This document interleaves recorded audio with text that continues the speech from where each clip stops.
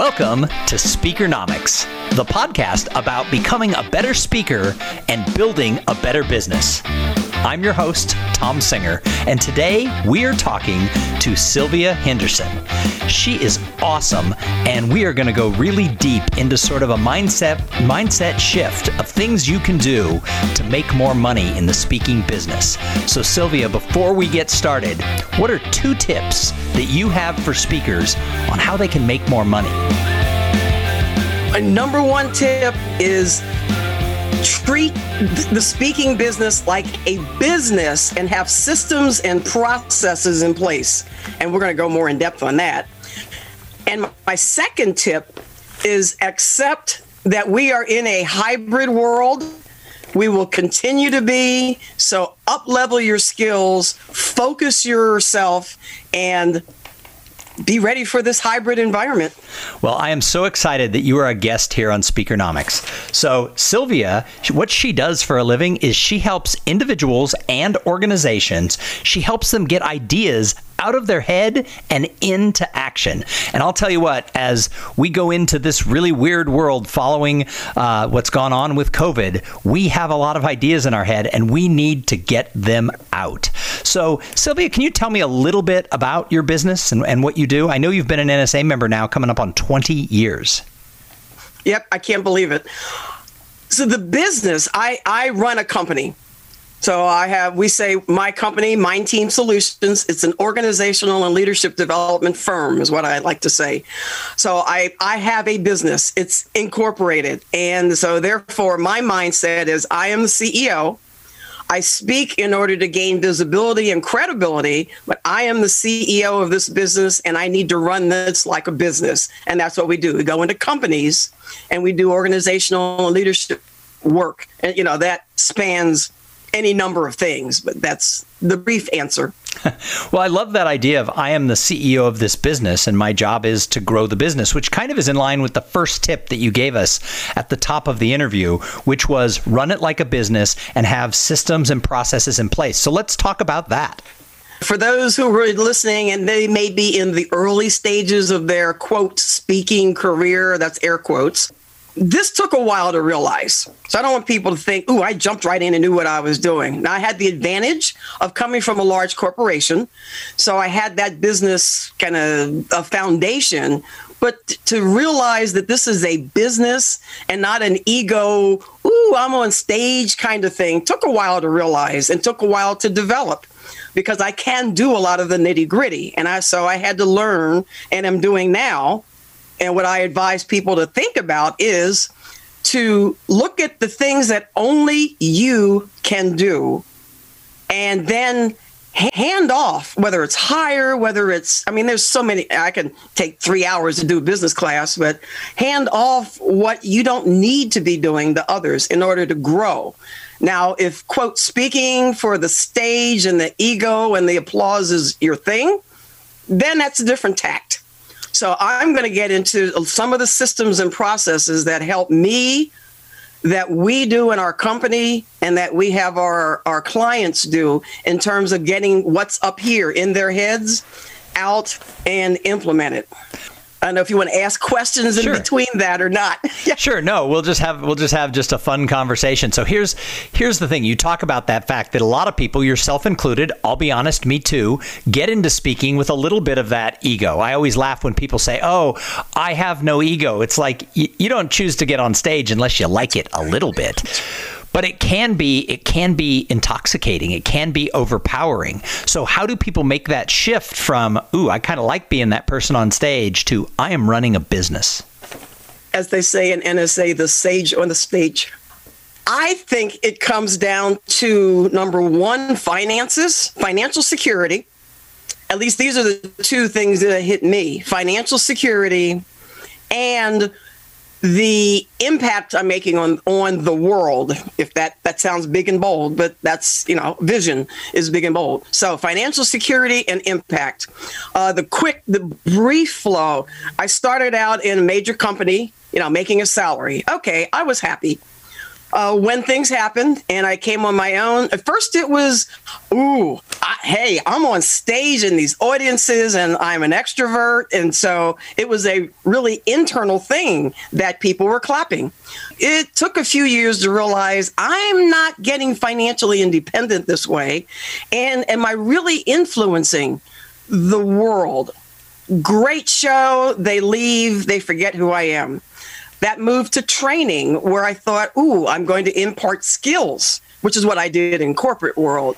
Again, I finally came to the realization, training, I come in, I do a great job. I've got great materials, but these people are going to do exactly what I did. I took that beautiful leather binder with the fancy planner pages that went back on the shelf, and we went back to doing what we were doing before. So that led to, now I'm going to coach. I'm going to influence people. I found out that I cared more about their progress than they did. And so I finally decided, okay, to really make money, I need big, long-term clients and contracts. That's back to corporate. So now I am working with corporate, not in corporate. And so that was my transformation and what kind of hit my head. And now I am on the path to learning investments, which means financial independence, on and on. So you went from what I would call sort of a traditional speaking business through this transformation to now where you have this consulting business where you're getting big, highly paid contracts, and yet you're still using that speaking skill to get in front of these clients and to actually find the deals. Is that what you're doing? Your speaking feeds your consulting business? Yes, exactly. And here's where the focus comes in. Now, lots of ideas. Many listeners or viewers out there have got lots of ideas as speakers and can speak on many topics. So here's where the focus comes in, and here's where the systems and structure come in. With a lot of work, identify really why you speak and why you want to be in front of an audience. So for me, I finally realized, do I get hyped when I see a 2,000 person audience? Oh, yeah, I still do. I got ego. I still do. When they stand up and clap, oh, yeah. I mean, that's like a charge. Yeah. However, because when you're not focused, when you don't know exactly why you're speaking, and I believe in free complimentary speaking, and the reason I believe in that is because I do it to get business. I mean, I am focused. I will do free speeches if it's the right audience. And I see decision makers, or I know decision makers will be there in order to have a conversation. That's usually my call to action. Let's have a conversation. I've got products from 20 years. So, of course, there's some back of the room sales to get rid of the stuff. So you bring up a point that makes a lot of people in the speaker world and some in the National Speakers Association cringe, where you said, hey, I will, for the right audience, I will speak for free. And so let's talk a little bit about that. Why does speaking for free make you money? Many, keynoters who get $20,000 and $30,000 a speech, and I know we don't talk money in NSA, but that's fine. But look at what happened. Look at what happened through 2020. I know many friends and colleagues who are at that keynote level who were devastated. That's right, because they were stage dependent, is what I call it. Now, there's a system and a strategy for that also, and we're doing it right now. So if skills haven't been up-leveled and equipment hasn't been up-leveled in the last 10 months, I'm not sure what you stage dependent speakers have been doing because there are new opportunities here. And I'm speaking more now and reaching more people and getting more phone calls because I'm speaking for free in this medium than I even did before in person, although I still want in person. Free speaking, I stopped saying free. You notice I stopped myself in the middle. I call it complimentary. To me, speaking is marketing. And I think that had to get into my head. Speaking is marketing, and it's verifying our smarts and inviting people to talk further. Yes, I might speak to 2,000 people and get 5 phone calls, but those 5 phone calls, because they're the right people, are yielding more results longer term.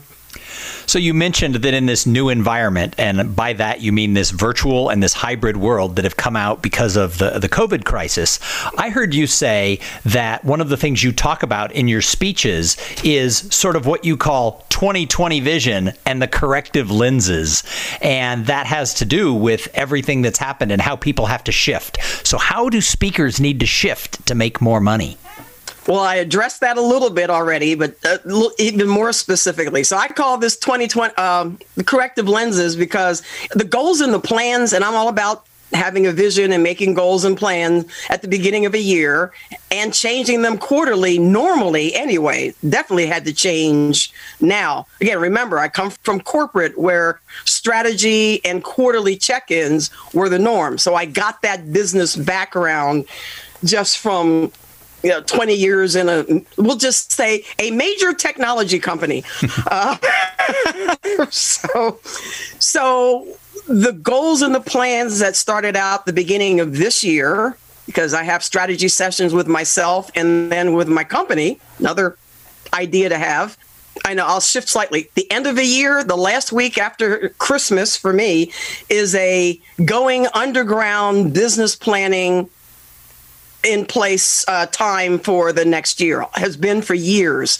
A fellow NSA, or Marquesa Petway, CSP, got that into my head years ago. So I'll shout out to her. Anyway, back to the goals and the plans you set for 2020. I say, don't abandon them. You simply need to reformulate them, which to me is like getting new prescriptions for your glasses. That's why I call it corrective lenses. I say, if you accomplished very little that you expected to accomplish in 2020, don't look back in regret. So some of what I also know, I don't talk about mindset a lot, but I know mindset is a part of this. Stop looking back now that the new year has started in regret. I didn't get those goals. I didn't get those plans done. Look ahead. Merge what you were planning to do in 2020 with what you'd like to get done in 2021, and it'll change a little bit, and then rework your strategy for 2021. I get tired of hearing new normal and like it was in the past. The before time is done. I'm a Star Trek lover, so the before time is done. It's time to seek out new life and new civilization and boldly know where no one's gone before. So it's interesting because you talk about a strategy session and sort of a corporate check-in. So many of us speakers are solopreneurs. We don't necessarily have a company or a team. What are some tips that you have? I know that you have sort of like a one-page plan formula that you teach your clients on how they can do this. Could you share with us a little bit about the what and the how of how speakers can do these check-ins and these planning? So I started out solo. We just became a company with an actual business partner and some people in the last 3 years. So again, this is an evolution. Your business is the evolution. It just went faster in the last 11 months. But so having other people has just happened recently. So I started out solo, and I have always been a doer. Yet also, I've always had tons of ideas, and I finally realized after it took 10 years of on my own to realize you're doing a lot. How much are you really accomplishing that you set out to do? I spent thousands of dollars in all of these programs, some from many of my NSA colleagues, and they were good programs, but I still found myself not accomplishing everything I had set out to accomplish. And so to shorten this explanation, I'm good at creating systems and structure. I found myself one December, several years ago now, standing in front of a blank easel chart page. Hey, I'm a trainer. I love easel charts. So, and I thought, how do I change? How do I actually turn what I set out in January into accomplishment by the end of next year? And I just started thinking about how I think. I have goals on one page. This is why I call it a one-page plan. On one flip chart page or easel page. I started out just Post-it notes. Here are my 3 to 5 goals for next year. there's another whole lesson in goal setting, but here are my 3 to 5 goals for next year. Then I thought, so for each of these, how in the heck, what are the milestones? What are the key performance indicators taking the corporate work? What are the projects and the priorities and the people needed to reach these goals? Then what's the timeline? Let's say time is linear. So I might have 15 different projects, ideas, whatever you want to call them, but can I really get them done in 12 months? So I literally mapped out on a timeline with the little triangles marking dates and all that. For each of these, when can they get done? Started finding out, whoa, these all can't get done in this 12-month period. So, and I'm talking to myself. So this is a strategy session with myself. And which can be deferred, which can be lengthened, which can be simultaneously worked on. So all of that is going on in my head. And then on this one page of easel chart. And then I thought, well, we don't run our schedules by timeline. We run them on our calendar. So let me get my calendar and let me deal with the forest and the trees, because so many times we jump to our schedules and it's, I accomplished, this week got done, this week got done. I backed off and I said, there are commitments, and this is part of the process. There are commitments that are already on the calendar. Conferences, events, birthdays, weddings, vacation. I don't know if you're familiar with that whole fill the jar with rocks and stones and pebbles and then water. I used to teach that in time management. So I said, let me take my own lessons and look at my calendar with the rocks, the stones, the jars, and they were the commitments already made, the commitments that were unmovable, and that's personal and professional. And then how do all these new ideas flow into the calendar? And I worked on that. And this is hours worth of work, but a strategy session with myself. What the result was and is and continues to be, and what I work with clients on now, is that calendar can easily, still on one page, yes, it's messy, but now I've got whole forms, of course. That calendar flows back to the timeline, flows back to the priorities and the key performance indicators, flows back to the goals that I set to form them, flows back to the vision that created the goals. It's all visible. It stays visible on my office wall. And when I get that phone call and I'm go, ooh, squirrel, I can turn over and look at that one-page plan and go, ooh, I've got 15 things going for January or February. Is this opportunity better than something already planned? Or do I need to say no? And I mean, that was just a nutshell of the process. But this process is agnostic of any tech tool. I don't care what you use. I don't care what your business model is. I don't care if it's one person or an entire organization. The system, the process can be translated across the board. It works for creatives who need to have colors and pictures on their plan. And it works for that linear, true corporate person that doesn't deal with all of that. So I'm now exhausted, but that's the process, my one-page plan. So I assume that somebody can get a hold of your one-page plan. Is there a way to get a copy of that? Of course. I'm a speaker. I have calls to action. So... No. So for my NSA colleagues, I obviously am not selling a thing. So I'd say I've got 2 major calls to action. They can get this one-page plan for themselves. Just get the document. At my company URL is Mind Team Solutions, MIND Team TEAM Solutions.com/catalog. Simple. They just scroll down the catalog and they'll see a click here for your one-page plan worksheet, and you'll get it for free. That's my gift. For more questions about it and a deeper dive, I did some Fresh Talk Fridays in the NSA Vault right before Influence this year, so they can find that, which is a benefit of being in NSA. Or give me a call. Find me on LinkedIn, Sylvia Henderson, and I have all of my contact information on LinkedIn instead of hiding stuff like people do. So one of the things I loved about sort of researching you before we did this interview was this whole concept of, sort of how you help people sort of pull those ideas and actually put them into action. So obviously, for people who have not a consulting business, but have what I would call that more traditional speaker model business, a lot of people have been really devastated over the past coming up on a year. What can people do if they have an idea for a way to diversify? What can they do to actually get that out of their head and into action? Another one of my, and I said, ideas out of your head and into action is sort of a byline. Another one of my bylines for our business is when people come together, great things happen.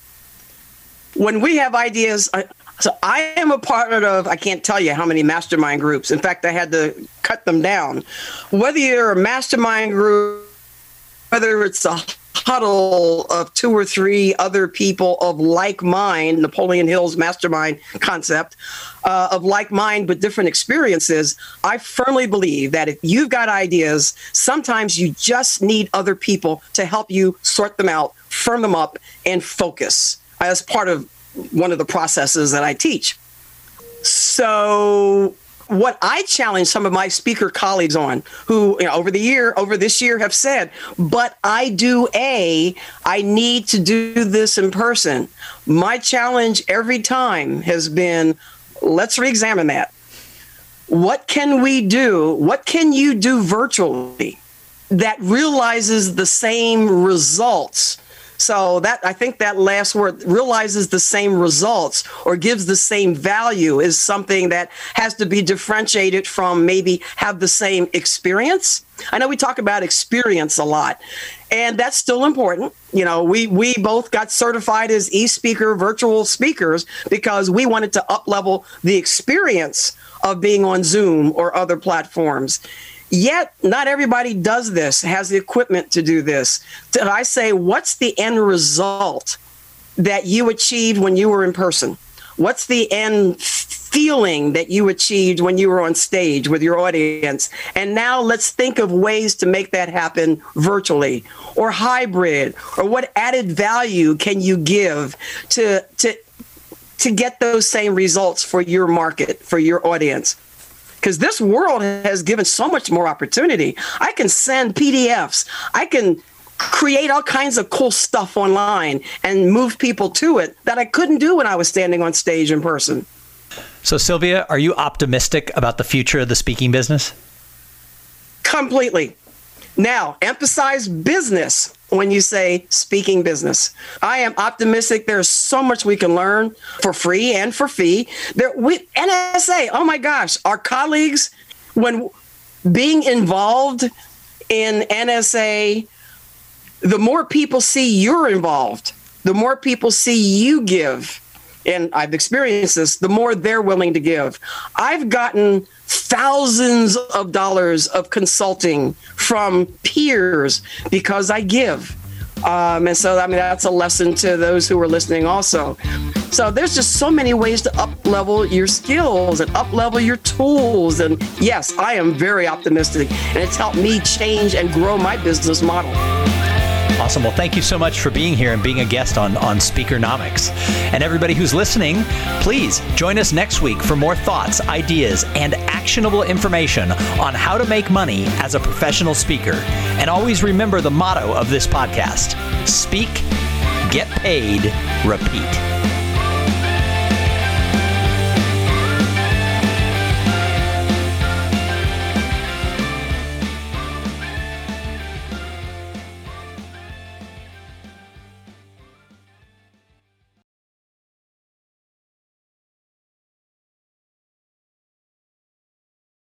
This podcast is a part of the C-Suite Radio Network.